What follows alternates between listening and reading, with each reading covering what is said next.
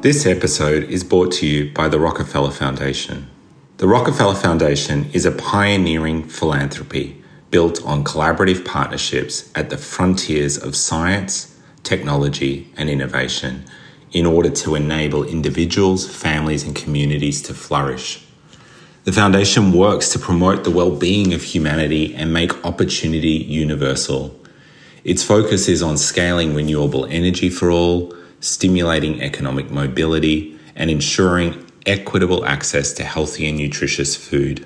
Through its Good Food strategy, the Rockefeller Foundation seeks to improve the diets of 500 million people through an equitable and regenerative food system by 2030. To achieve this, the Foundation is working with people and organisations across the globe to bolster science and data, support policy change, and leverage existing funding in order to increase the availability and accessibility of food that's good for people and planet. To learn more about the Rockefeller Foundation's work, follow them on Twitter or visit rockefellerfoundation.org.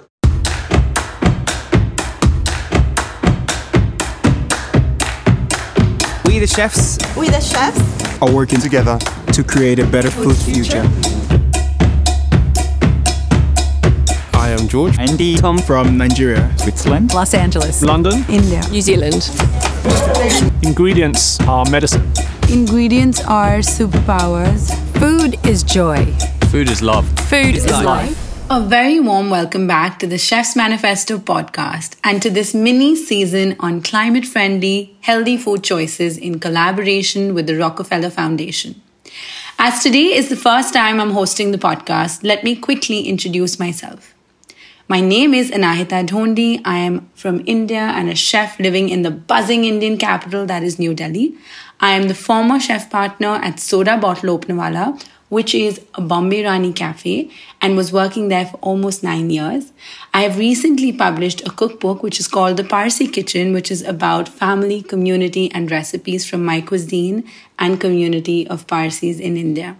I am a proud member of the Chefs Manifesto and have been involved in the network's many activities over the years, from participating in the Eat Forum in Stockholm to recently representing the Chefs Manifesto at the Expo 2020 in Dubai.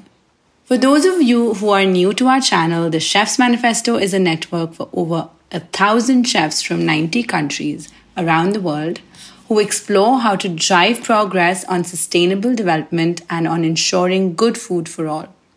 2 years ago, we launched the Chefs Manifesto podcast as a content channel and resource for chefs to learn and share stories of their action on sustainable development tied to the UN Sustainable Development Goals. In the past 3 seasons, we did dive deep on the 8 thematic areas, shone a light on how the pandemic affected chefs around the world, and spotlighted a series of resilient, diverse crops as part of a full series on biodiversity. In this mini-series, we will focus on food choices and such that are climate-friendly and healthy. In the next 2 episodes and 1 bonus episode, we will take a closer look at what climate-friendly, healthy food actually is and how it connects to the Chefs Manifesto's thematic areas and the SDGs. And we'll discuss individual choices and choices along the value chain. How do people choose what to eat? How as chefs can we influence food choices to ensure that they are good for both people and planet? And how should we move forward and drive the change the world and its food systems urgently need? In the first episode, I'll be focusing on the topic mainly from the perspective of cooking together with 2 chefs and 1 expert.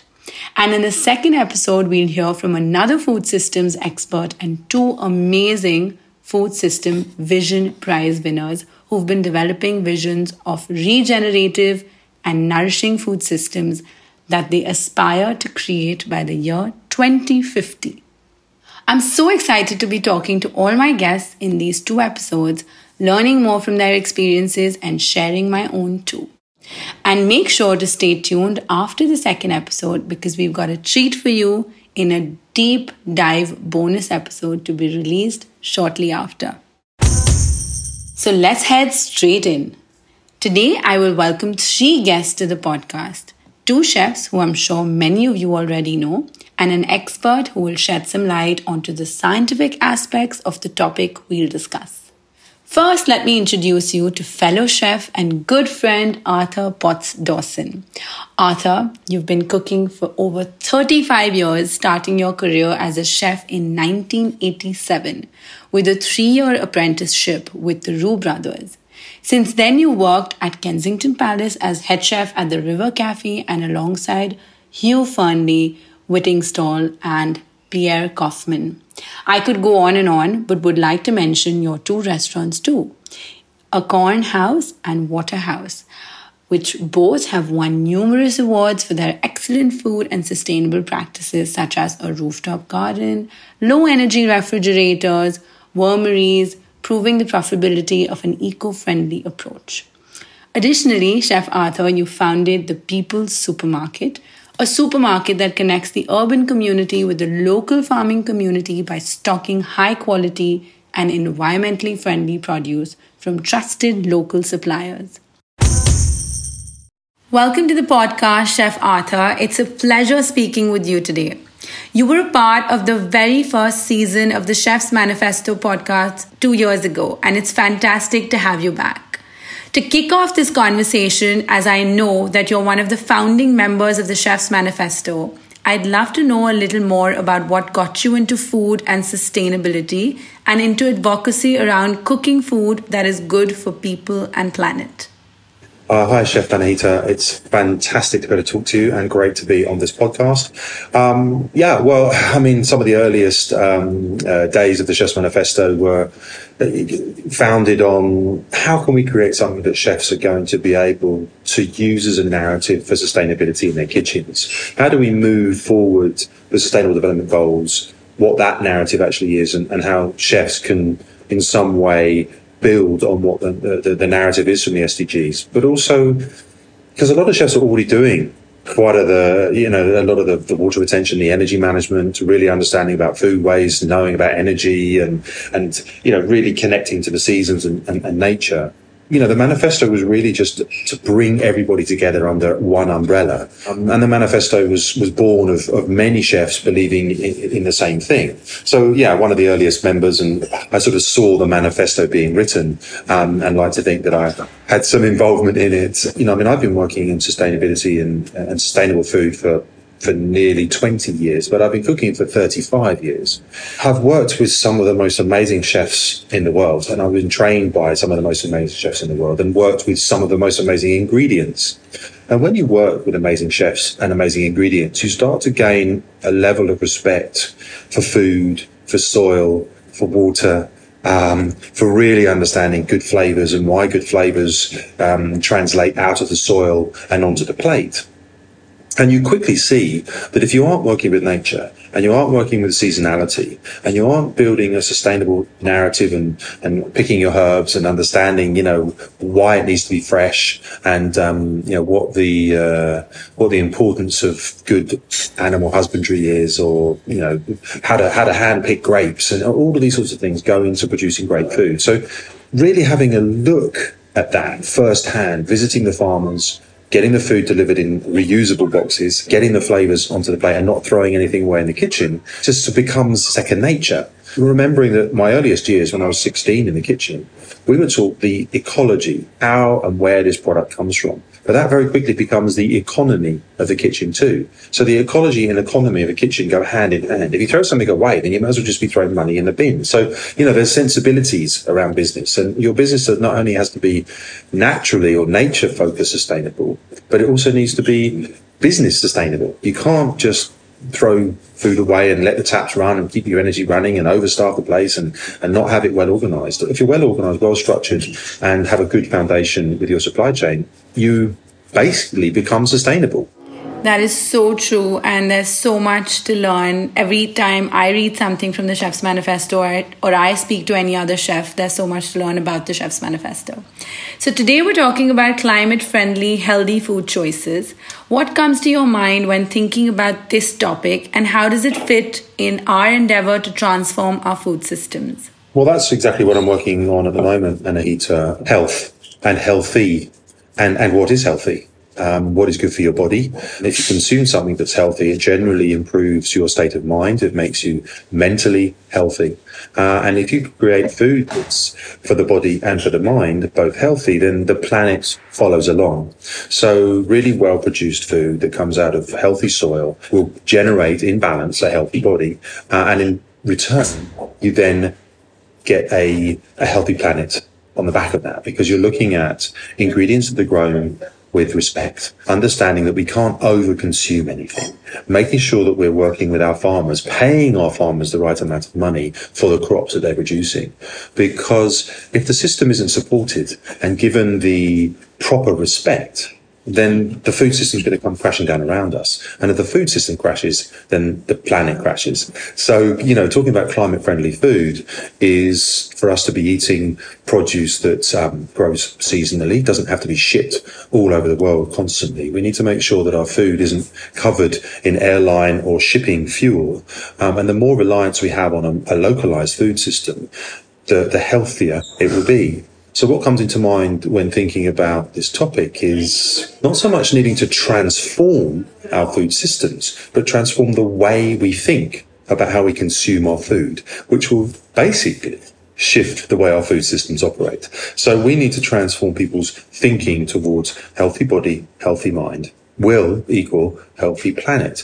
So it's very much about making sure people understand why food is delicious, how food can be more simple, and why we don't need to be over-consuming meat, why we need to be looking at much more resilient-based seeds and looking to grow seeds that grow well in the climate that's around us, whether you're in West Africa and you're eating fonio, whether you're in India and eating millet, and whether you're in England eating peas.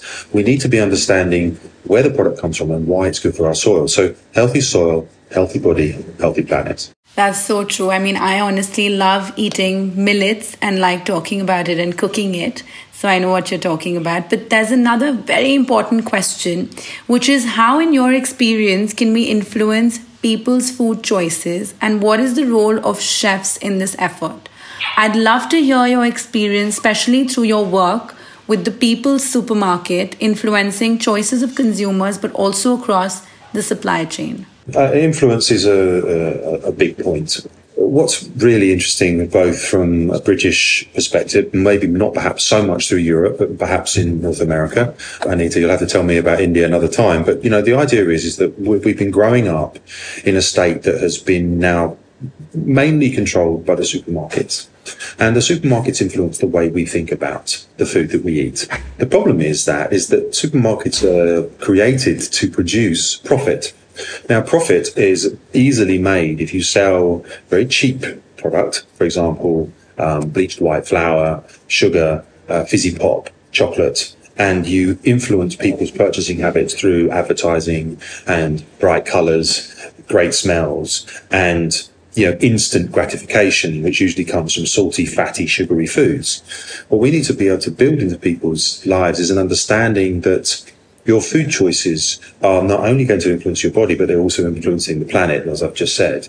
So to influence people's food choices, we need to be making people aware of why it's important to eat something healthy for your body, why it's important to have children's food not covered in sugar and saturated fats, and making sure that we have a healthier understanding of what food is and the role that it plays in our lives, and not just be influenced by the shops that we walk into, who are basically designed to make money. So the People's Supermarket was founded in order to not make money, so it's a not-for-profit, and the idea is that we found local supply chains that would produce food for us that didn't have to travel very far, that was healthier options, as organic as possible. And as a chef, opening a supermarket, I could very quickly influence the consumers that walked in through the door by saying, here's a way of buying food that's different to your regular choices walking around a big supermarket and pushing a trolley around, because those big trolleys that trundle around supermarkets will have some fruit and vegetable in them. They have quite a lot of sugar, quite a lot of processed wheat, and quite a lot of fat. And it's just become a norm So we have to break the myths and the habitual purchasing of produce that makes these companies a lot of money and look for food that isn't just a commodity. We need food to do something that not only to heal the planet, but also be used to heal our bodies. So chefs need to be able to influence consumers by saying to people, eat fresh, eat local, eat more vegetables, consume less meat. If you are going to eat meat, make sure that it's organic or at least free range and have some semblance of a life that was worth living before being killed and eaten. And the supply chain is only really going to produce food that people are eating. They're not going to produce stuff that just sits on the shelf and then rots because they're not going to get paid for it. So it's a relationship between the producer, the farmer, and the consumer. And the middleman or the middle person, which is the supermarket or the farmer's market or the shop, needs to be the conduit for which good food flows. If bad food flows into the consumer experience, then the supply chain is only ever going to be producing food that makes money. So sugar, fat, wheat, flat, all of these really sort of negative impact foods, when actually the supply chain must be growing food that's seasonal, must be growing food that's more local, but also really nutritious. And to grow nutritious food, you have to have healthy soil. It's important that all supermarkets support this. I built the People's Supermarket and opened it 10 years ago now in order to tell that story. So chefs can definitely influence, but farmers can also influence. But sometimes it's the actual general public who need to influence the supermarket behaviour, which will drive supply chain behaviour. I love what you said, the relationship between the producer, the farmer, and the consumer. That's something that, is so important. But tell us, how, in your view, can the Chefs Manifesto especially support a shift to more climate-friendly and healthy kitchens and communities? And how do the 8 thematic areas address this? To talk about the Chefs Manifesto specifically, it is that the manifesto really works perfectly inside the kitchen environment. It lays out how to buy food. It lays out, who to buy food from. It says making sure to lower your energy, making sure to eat less meat, to make sure there's a balanced menu inside your business. It also talks about heritage varieties and much more locally focused produce. Wherever you are in the world, the Chefs Manifesto works. The Manifesto isn't saying this is what you should eat because this has been written in London and therefore the diet is very good for someone in southern China. That's not the case at all. The Chefs Manifesto is simply put across 8 thematic areas that address the region in which you're in. So if you're going to pay respect to Earth and its oceans, then pay respect to the soil that's on your doorstep. If you're lucky enough to have the sea around you, if you're landlocked, then make sure that your freshwater supply is healthy, because water is the most vital resource on this planet. The manifesto talks about making sure that we respect that. Respecting people, making sure that there's nutritious food available for all. This isn't just about the climate. It's also about making sure that human beings are fed and they're not going hungry. The hungry people on this planet, it's a crime. So the Chefs Manifesto pushes a lot of boundaries. When you talk about healthy kitchens in the manifesto, it's not just about a kitchen that is well lit or has got the fresh air in it, but there needs to be the mental health of the teams too. And mental health is around understanding why the food that they're serving is put on the plates, the food that you're feeding your staff, making sure that your team know that the food that's coming in the back door and that's going out the front door is the best that they could produce, which gives a good sense of both well-being, but also trains people to become future chefs of a healthier planet. And the 8 thematic areas are simply put, but in their own way are quite complex, whether or not you're trying to reduce energy or pay more respect to animals and really reduce the amount of animals you're eating entirely. The thematic areas are a very simple way for chefs to be able to narrate how they do business. A healthy kitchen is a vital place that can both teach, it can nourish, and also develop the future of food. Absolutely. I think healthy kitchens create healthier communities. And I just have one last question for you, and that is, to all the chefs out there, what would your number one message be on how to drive action on achieving the SDGs and good food for all?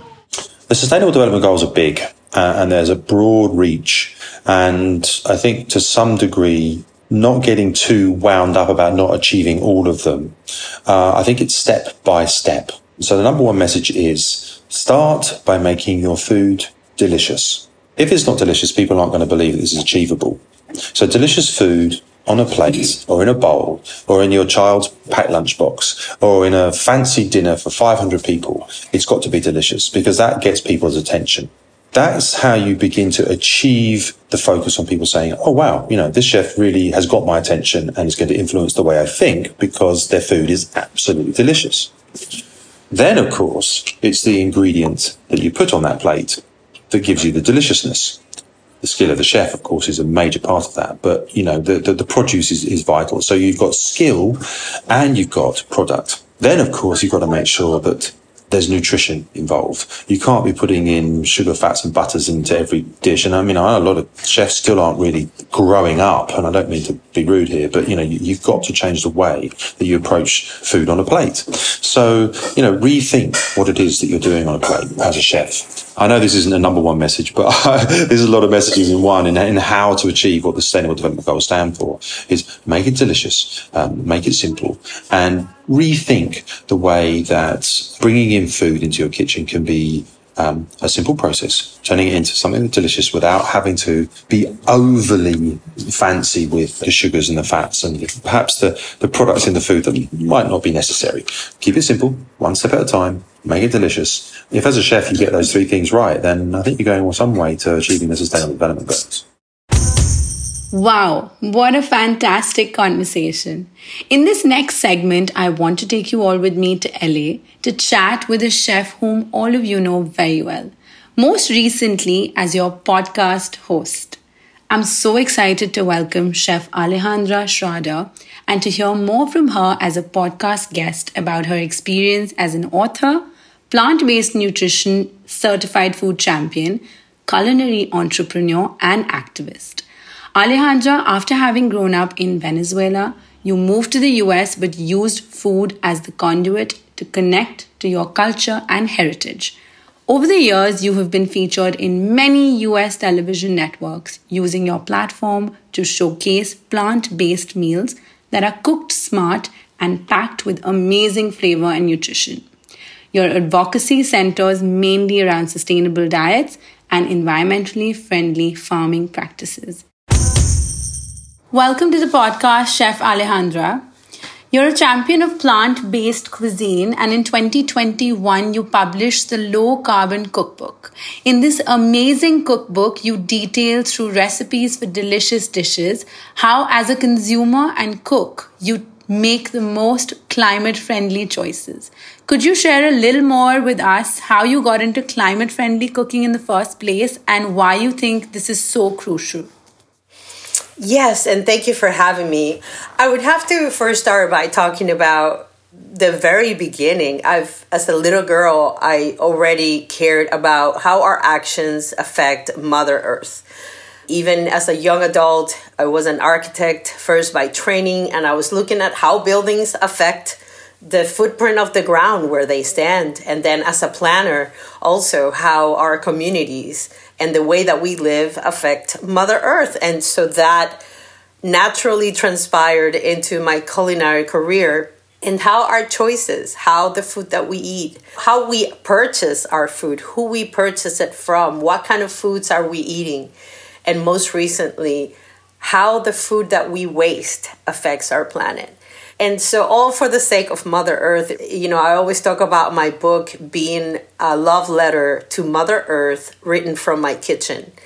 Out of that love and respect for Mother Earth and for the resources that it takes to grow our food, I figured that I would put together recipes that would encourage people to eat in a way that is delicious, because that's the number one attraction for anyone to eat a dish that is delicious, that is beautiful, that appeals to our cultural traditions, that allows us to celebrate, but that is also good for the planet. And it was such a call to action for me. It really gave me a sense of purpose.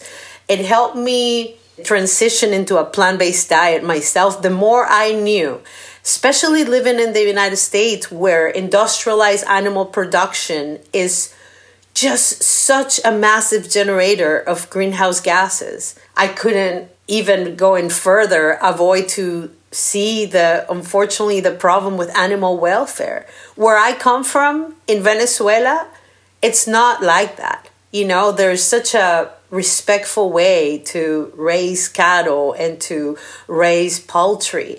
So I believe it's all tied together. And yes, even though it was the first driver was the climate, there were other factors that came to play in my decision, my cooking philosophy, and the kind of food that I want to promote. The most important part for me is, as a chef, I also wanted to talk to the average cook, the homemaker, the mother or the father cooking at home, because they outnumber the professional chefs in the kitchen. And I felt if I can empower people to cook in a way that is good for them, good for their families, and good for the planet, and by the way, also good for their pockets, then I really could be making a big difference, because it's my mantra that individual actions can cause such a huge impact as part of a collective effort. And so I believe that if we give people the education and the empowerment to cook in such ways that they can lower their carbon footprints, we can make a huge impact on the climate crisis and climate change in general. Absolutely. I mean, I stand by your mantra. I think all of our individual actions contribute to a larger picture, and that's really important. And I'm so glad to see that and your beautiful book. I can't wait to read it.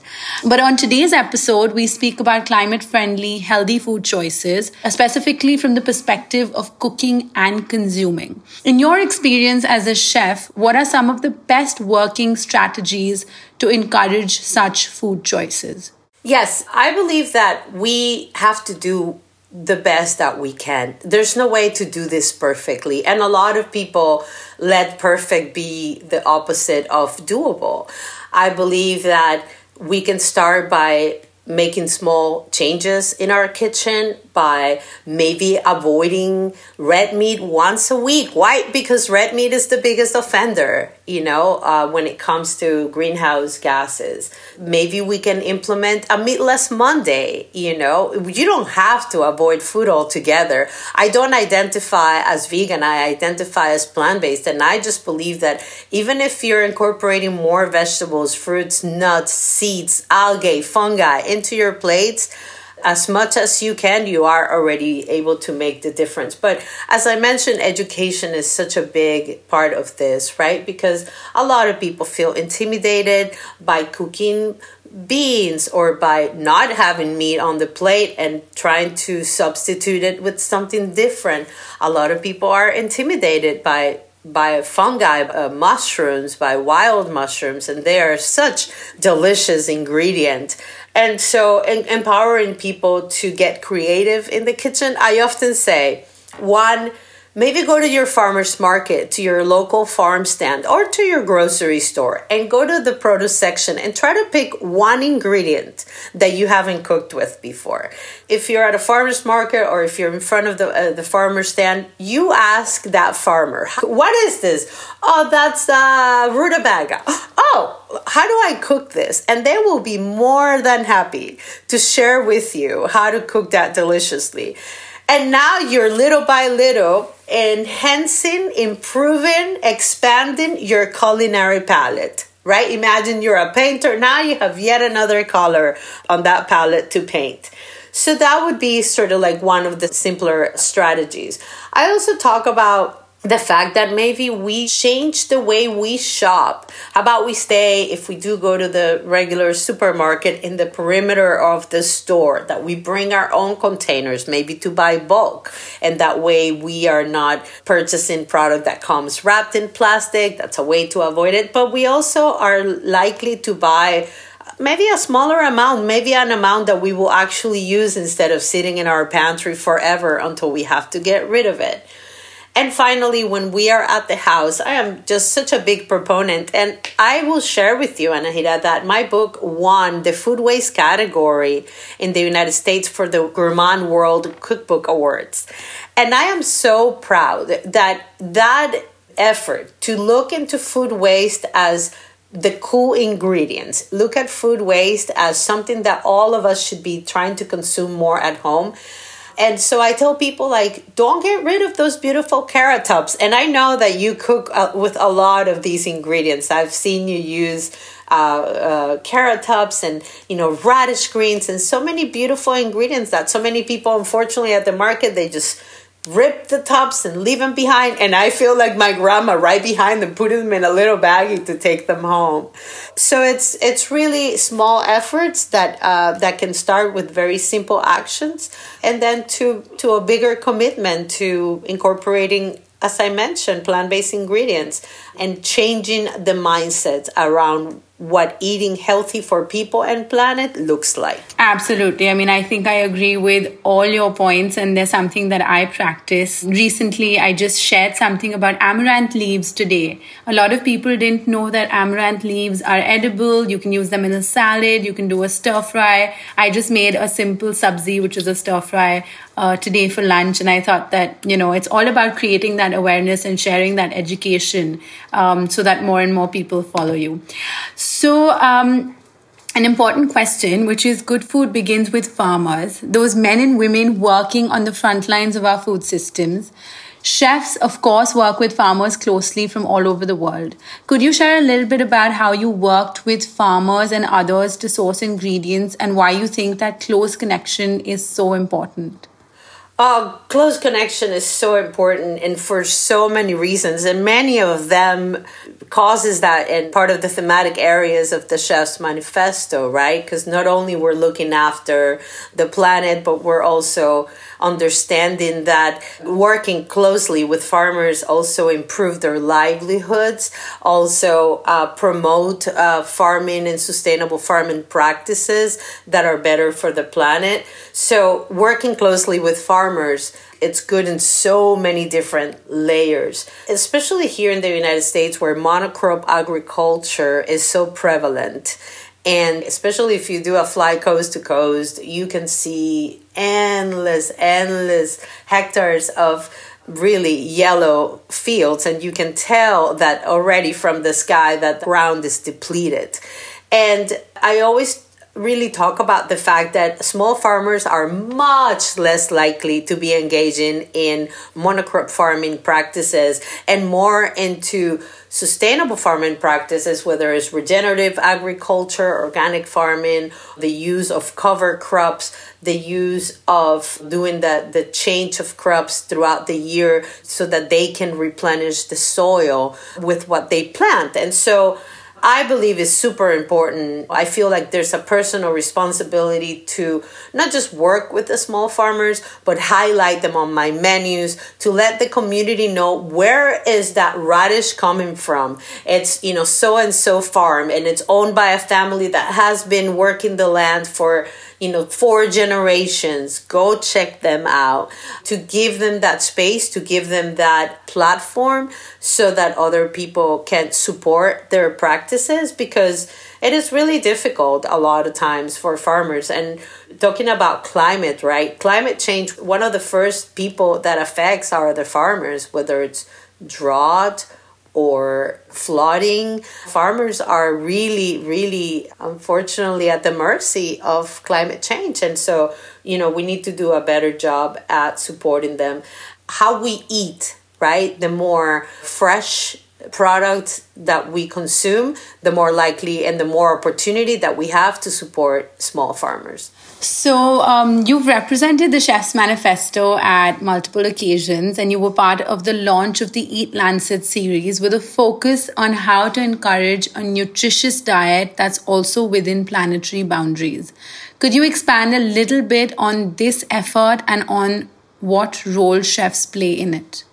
Yes, and I am sure you would share with me the sentiment that as a chef, I feel like, yes, we are finally being brought into the conversation. We have been now officially reserved a seat at the table, because in a world where now we have science focusing on food, understanding, researching food as a way to promote sustainability, biodiversity, and a greener planet, you can do all the research that you want, but unless I get to cook that food and I get to help people understand how to cook that food, we don't really get to perpetuate and really piggyback from that effort. So yes, I was so excited and proud to represent the Chefs Manifesto at the launch of the EAT report at the United Nations.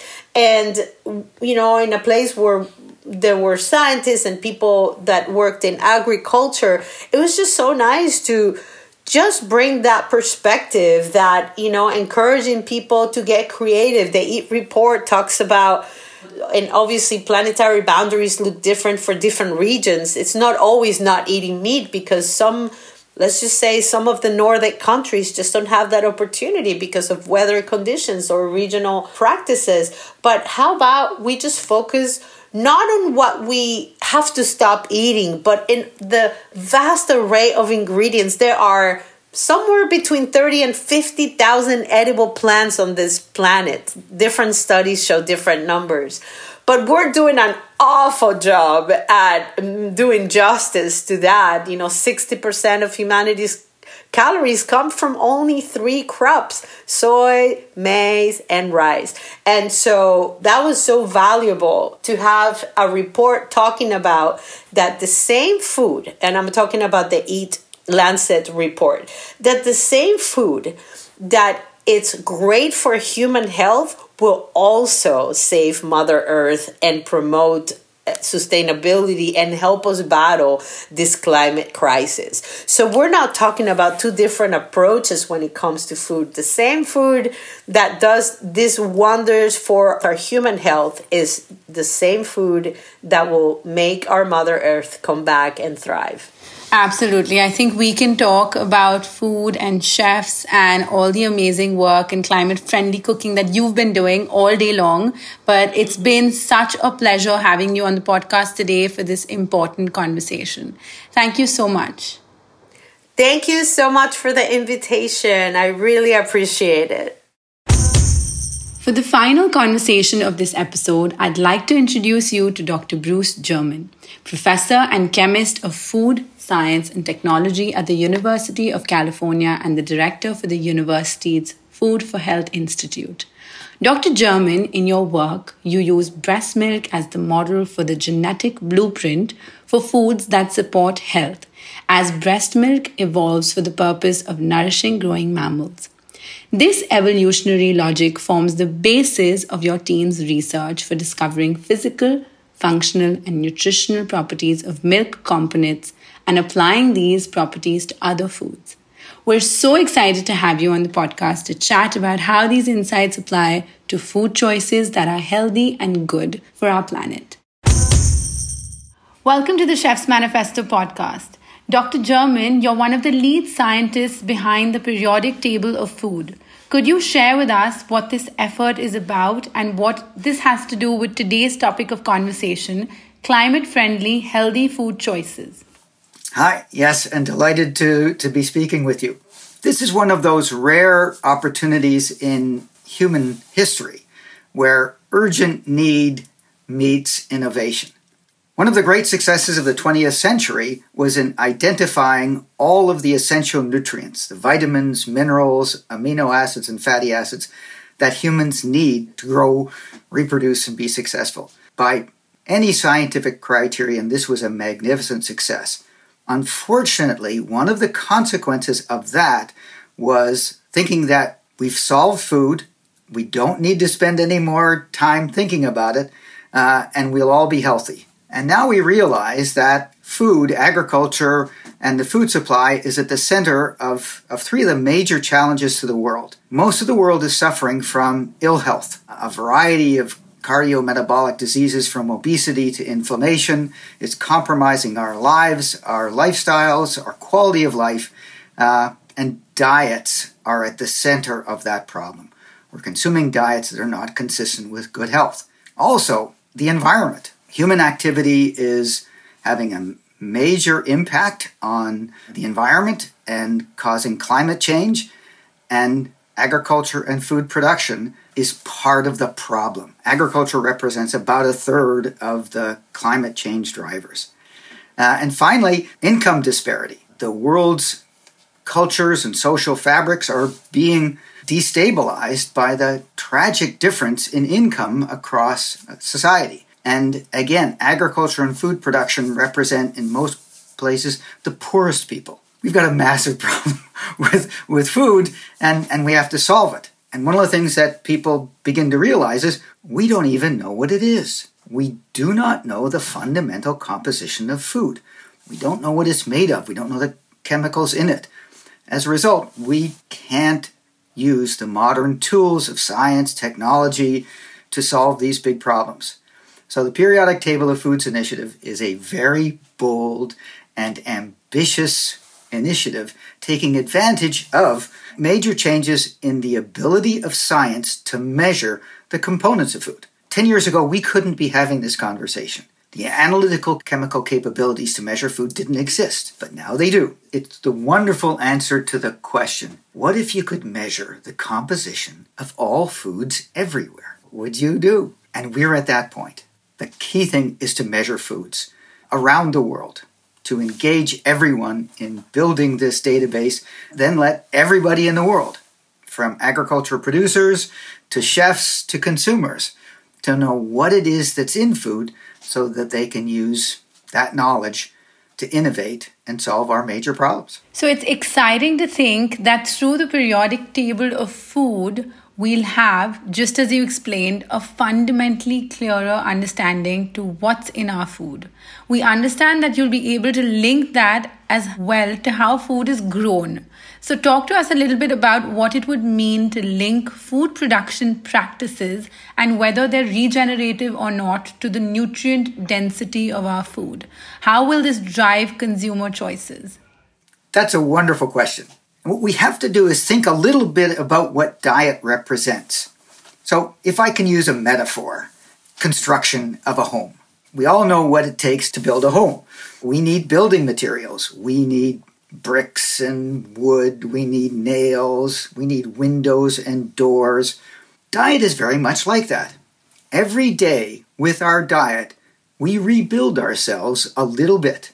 So we are both a reflection of a diet and the consequences of our diet. But diet isn't quite like constructing a building, your home, because what we eat, all the plants, the animals, the microbes that form the basis of our diet, they're also living organisms. We harvest them, process them, and then consume them. So the metaphor is more like we're building homes by first deconstructing homes.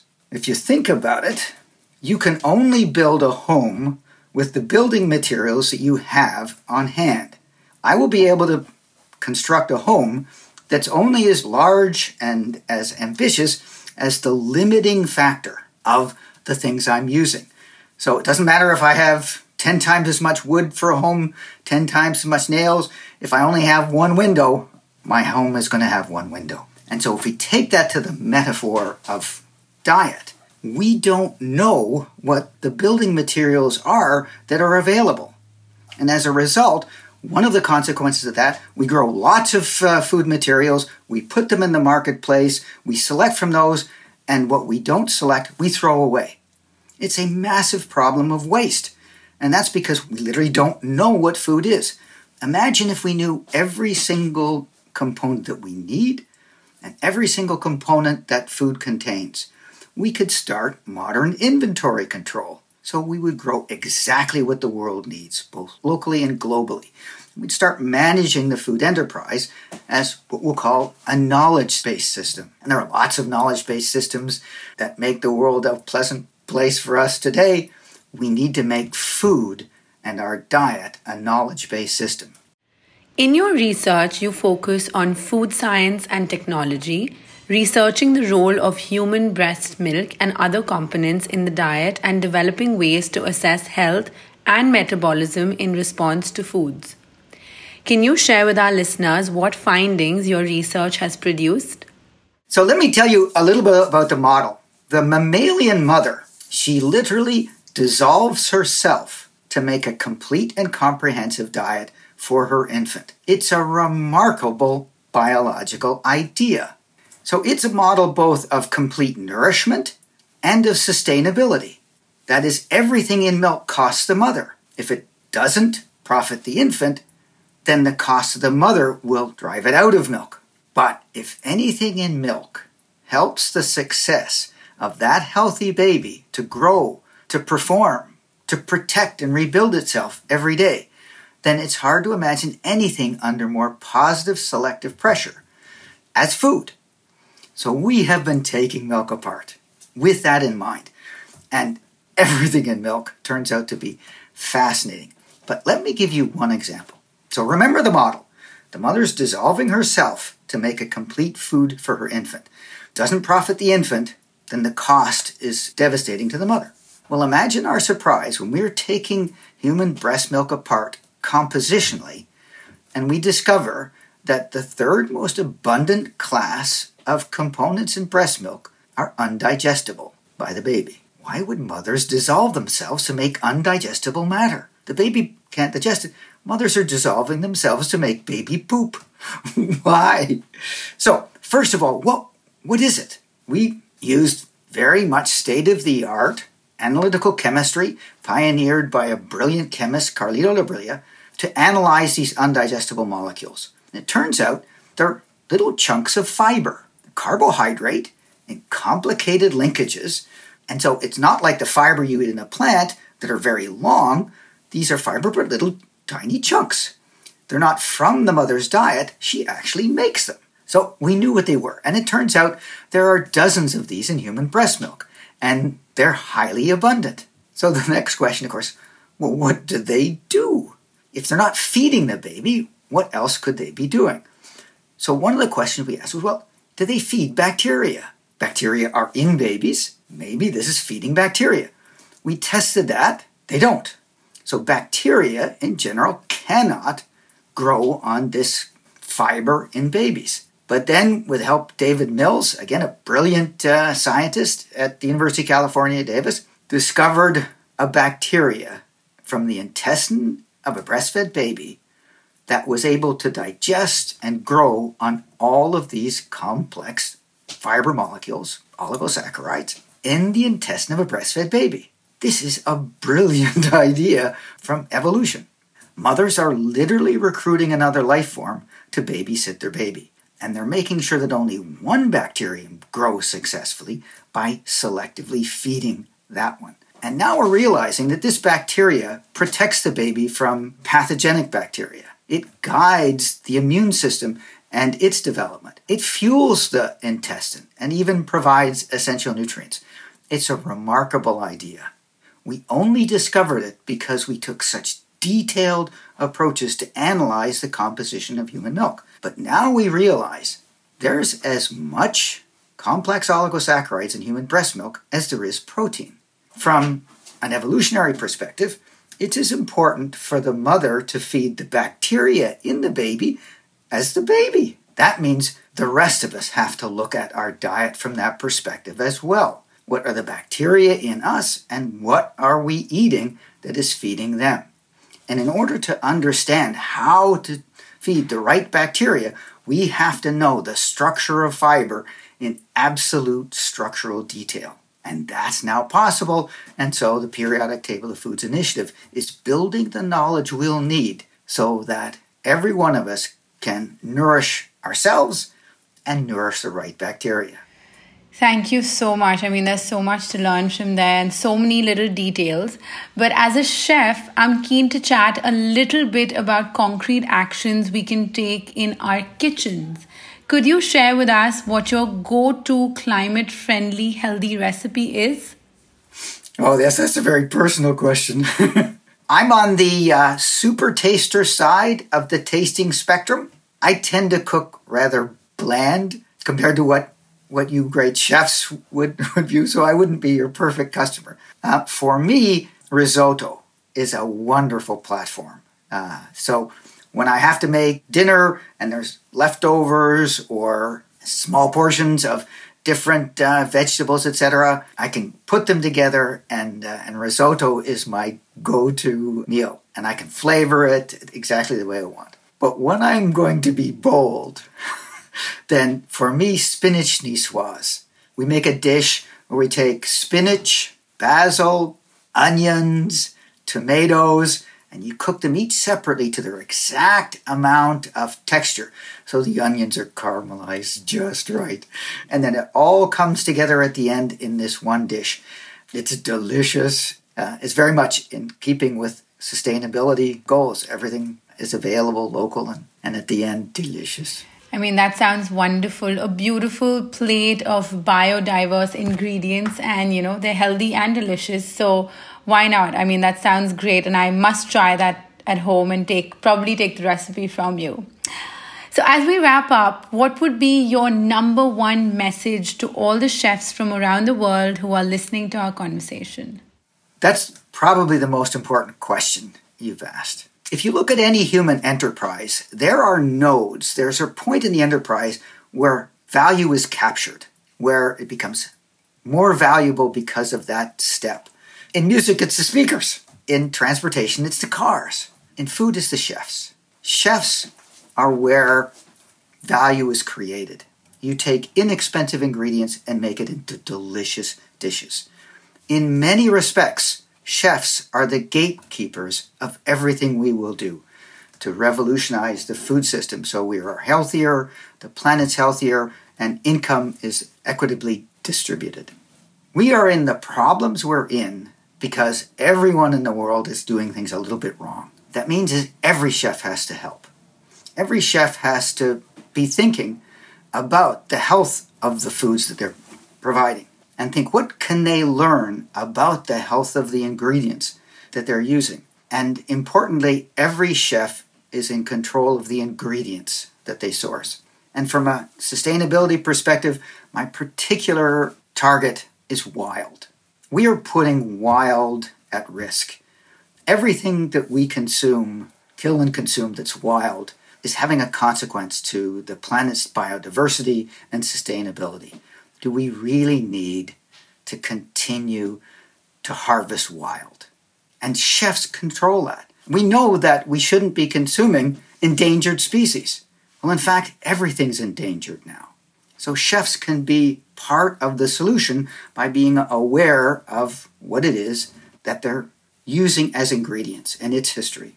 Make themselves, in essence, good stewards of the entire process. And chefs can be the ones to recognize where in the entire supply chain the contributions are important.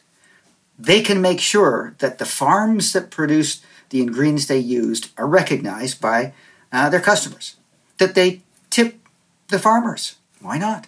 So they can be the ones that recognize how everybody is contributing to the value of the proposition that they're creating so much value for. And finally, we will not change the food supply, whether for health or the planet or social justice, if it destroys our quality of life in so doing. Food is central to what we think of ourselves, our family, the joy in life. Chefs can really help by making food delicious, by empowering recipes and ways to process so that everyone who's responsible for making food for themselves, for their family, and for the broader community can make things that are nourishing and sustainable and delicious. So the role of the chef is pivotal. We need to recruit every chef to this entire enterprise. Thank you so much. I mean, those words are always going to stick with me where you said that chefs are where value is created. I loved that. And I also loved where you said that chefs are the gatekeepers for the future. And I think that's always going to stay with me. And thank you so much for your time today. It was a lovely conversation. Thank you. Today's conversations have highlighted the importance of food choices, the choices each and every one of us makes every day, but also the choices that are made along the value chains from farmers right down to us chefs. It was amazing to talk about how to drive climate-friendly, healthy food choices with today's guests, unveiling and understanding more about how we can enact real change and lead by example in our kitchens, restaurants, and communities. And that's all for today. I will chat with you on the second episode in this mini season, and I'm already excited for the next conversations. I've been your host, Chef Anahita Dhondi. I hope you've enjoyed the conversation as much as I have. Please subscribe to our channels, rate and comment below Your feedback is invaluable to us, and your participation really helps boost our reach. We want to talk to and engage with as many chefs as we can from around the world to talk about sustainability and strengthen our global community and movement of chefs at the forefront of change. Thank you for listening.